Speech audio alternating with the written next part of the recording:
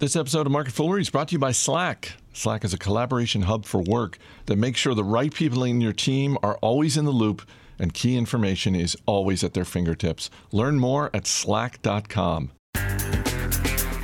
It's Wednesday, August 15th. Welcome to Market Foolery. I'm Chris Hill. Matt Argersinger is in the house. Producer Dan Boyd is back behind the glass. We're ready to go. Yeah. Because we got a bunch of things to get to. We've got very interesting news from the beverage industry. We're going to talk international. We're going to talk a little bit of private markets. And maybe my favorite story heading into the NFL season. We've got to start with Macy's, though. Help me understand this, Maddie. Really good second quarter. I shouldn't say really good. A good second quarter report. Profits and revenue higher than expected. They raised guidance for the full fiscal year. Why is this stock getting punished today? It's down 13%. I think it's one of those situations where the stock has rebounded so much this year. I forget what it's up. I didn't look it up. It's up about 80%. Even with the drop today, it's still up about 80% in the past 12 months. So there you go. I mean, the stock has had such a nice run. I mean, it's been incredible. And I think it's one of those situations where I think the stock just got way ahead of the fundamentals. Because the report was good. I mean, you mentioned they beat expectations on revenue and earnings, raised full year guidance. That's great. In their comparable store sales, which is kind of that key retail metric we like to focus on, growth there is expected to be between 2 and 2.5% this year. Okay. But you have to remember here, comps have been down 3 consecutive years for Macy's. In fact, cumulatively, they're down about 8%. So Macy's is getting a fraction of those sales back. But meanwhile, they're still closing stores.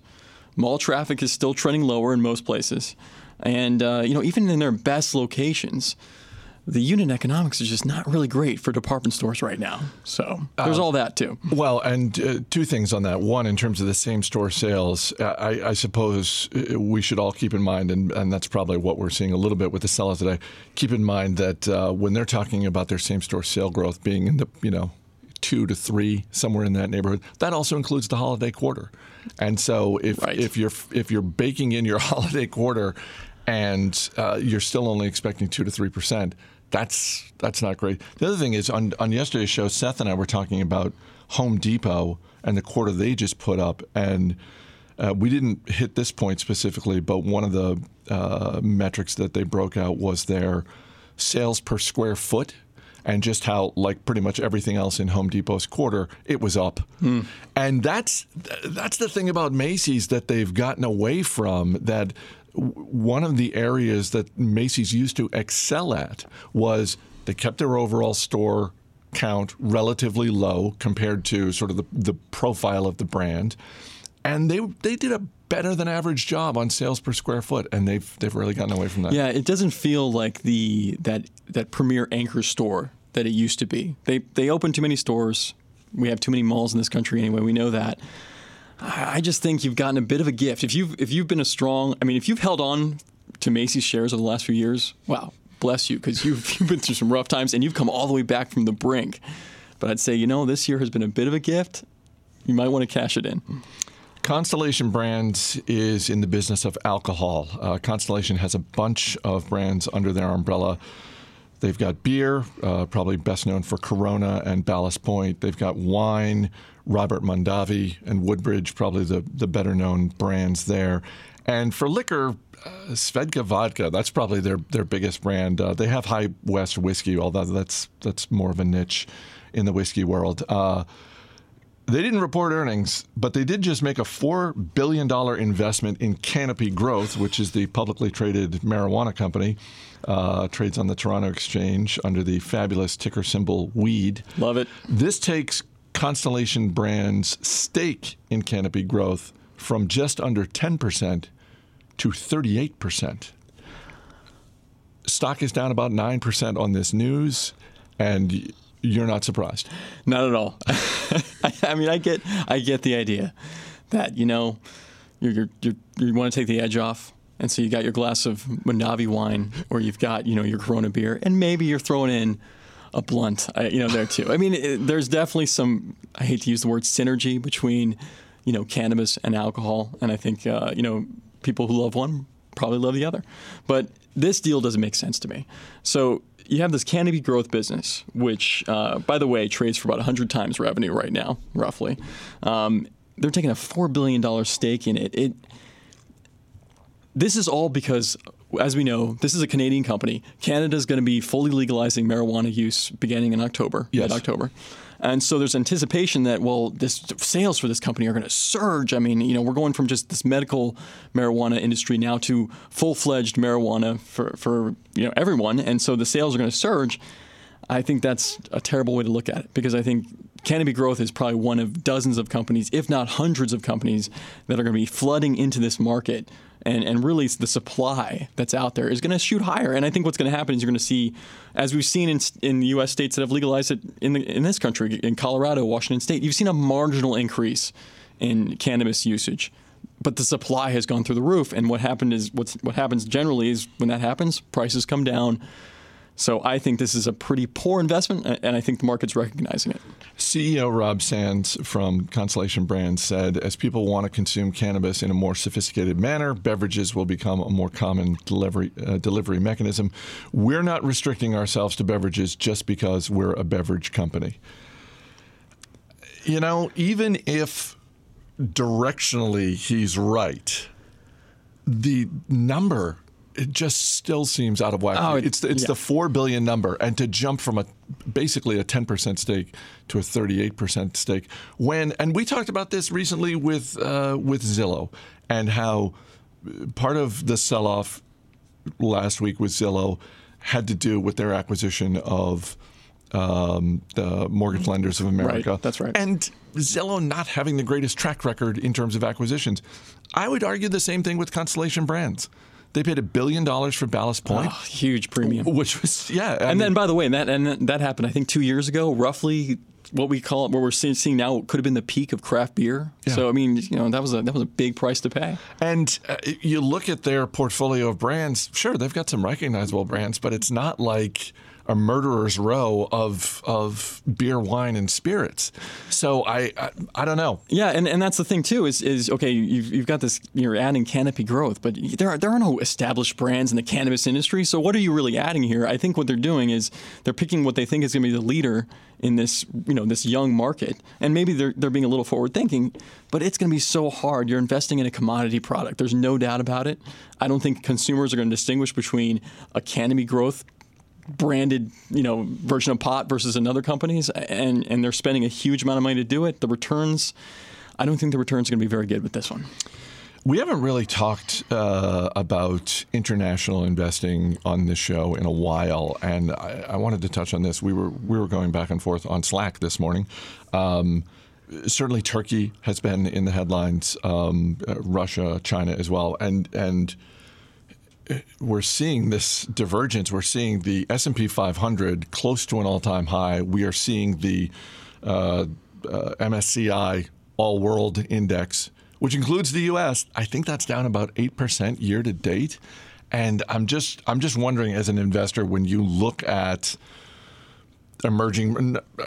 both emerging markets and developed markets outside the United States, what goes through your mind? Right. Credit to Riva Gold. This was an article in the Wall Street Journal today that kind of caught my attention, talking about how it is interesting that the U.S. markets, like you said, we're I know we're down a little bit today, but we're within a few percentage points of all-time highs. But if you look outside the U.S., I mean, it has been a rough market, to the point where there's a legitimate bear markets in a lot of regions around the world. We talk about Turkey, but look at China, for example. The Shanghai Composite Index in China is down about 25% this year. The MSCI China Index, which actually includes a lot of foreign listed China companies, and many that we know here in the U.S. on the U.S. exchanges, it's had about a similar fall from its high, about 25%. And a lot of people are focusing on some of the headlines right now, the trade tariffs. The fact that it's a trade war, there's countries retaliating against the U.S. U.S. is doing, imposing tariffs on steel and aluminum and things like that. The real part of the story here, though, that I think might be missing from the headlines is that what's happened here in the U.S. is that Treasury rates have risen. Obviously, the Fed's been raising rates. You can now get, roughly a 3% yield on the 10-year Treasury, which is kind of the benchmark. So you have the U.S., which has now relatively compelling risk-free yields. And what that does, especially to emerging markets, is it causes capital to kind of flow out of those countries and come to the U.S. because it's safer, get a high yield. Why am I going to, try to maybe get even a lower yield in a place, in a place like Portugal for when I can do that, when I get a 3% yield in the U.S. and it's a lot safer. It's just that's the dynamic that's playing out. And a lot of these countries, unfortunately, have been resident to raise their central bank rates, Turkey being the latest example. And that causes yet more capital flight. It causes inflation while they're trying to hold down, the rates. Their currency depreciates. It exacerbates the situation, and that's causing a lot of capital to flow back to the U.S. And I think that explains some of the relative outperformance we're seeing. And by the way, not to say there aren't great individual companies and businesses in some of these countries, but it does for a lot of people who, when they initially think about investing internationally, particularly if they're working with a financial advisor, a lot of times one of the first solutions that is offered to them is some sort of an ETF or an index, and so it's like, well, this way you get sort of broad exposure to the entire Chinese market, and it's like, right. You know what? Broad exposure isn't always great. No, it can't be. I mean, and it's some of the. I mean, look, just you stick with the China theme for a second. Here are some companies that we kind of know and talk about a lot here at The Fool. Baidu, down 22% year to date. Alibaba, down 20%. JD.com, down 25%. Tencent, down 20%. So these are big losses in companies that are not fly-by-night companies. These are some of the biggest online platforms, massive customer bases that we have in the world. And they've gotten crushed. So do you think those, sticking with those examples, do you look at them as examples of being oversold? Do you look at some of them and think, boy, if that stock is on a 25% sale, I might have to pick up a couple of extra shares? I think the valuations are getting to a point where they look very compelling. I mean, especially a lot of this, I think, is because of the sort of prevailing U.S.-China tensions that are going on right now. But these companies, it's not like these companies are trading back and forth between the U.S. I mean, these are mostly domestic-focused Chinese companies that dominate their industries. Quick shout out to Slack for supporting today's episode of Market Foolery. Slack is a collaboration hub for work, whatever work you do. With Slack, the right people in your team are kept in the loop, and the information they need is always at their fingertips. Teamwork on Slack happens in channels, letting you organize conversation and information around projects, offices, and teams. And because everything you need is in one place, it's faster and easier to get things done. Because with Slack, your team is better connected, and you can find out more at slack.com. As I said, we use Slack every day here at The Motley Fool. We use it to organize our thoughts around this show. And it saves so much time in terms of the emails. I mean, I just remember 3 or 4 years ago, my email inbox on a daily basis would have like 50 new emails in it minimum. And it was just such a slog to get through. Well, and I was actually thinking about it this morning because, you and I have been here. I've been here longer than you, but you've been here long enough that you know that every once in a while, something new is unveiled to the employee base here at The Motley Fool. It's like, hey, we have a new payroll system. We have a new system for X, a new system for Y. And some of them aren't great. Some of them are just sort of like, okay, is this an improvement? I was sort of, and part of it is I'm old and cranky. But Slack was one of those where I was like, oh, okay, we've got a new thing we're doing. And very quickly I was like, this thing is so much better. Within 2 weeks, I was like, yes, this is what I've been waiting for. Absolutely. Slack, where work happens. Find out why at slack.com. Shout out to Sam Muffley, a longtime listener in Queens, New York, sent a story through Twitter. Interesting story in the New York Times about the private markets, and they're getting a little frothy. You know, the sort of the benchmark of, boy, if you could raise $100 million in the private markets, that was seen as such a big deal, and now it's kind of commonplace. Oh, yeah. I mean, I think Sam is definitely onto something. I read the article, and I was astounded by the number here because you mentioned the $100 million deal, which they call, quote, unquote, mega rounds in venture capital speak. There were 273 of those last year, but this year, through the first 7 months, there have already been 268. So 268 companies have raised $100 million rounds in the private markets, which that's astounding to me. I mean, and yeah, it does beg the question, you know, if there's that much money slogging around in the private markets, why would I ever go public if there's that much money available to me? It's astounding. Yeah, I mean, I think it does, you know, for for people who are looking to the private markets, anticipating the prospect of companies going public.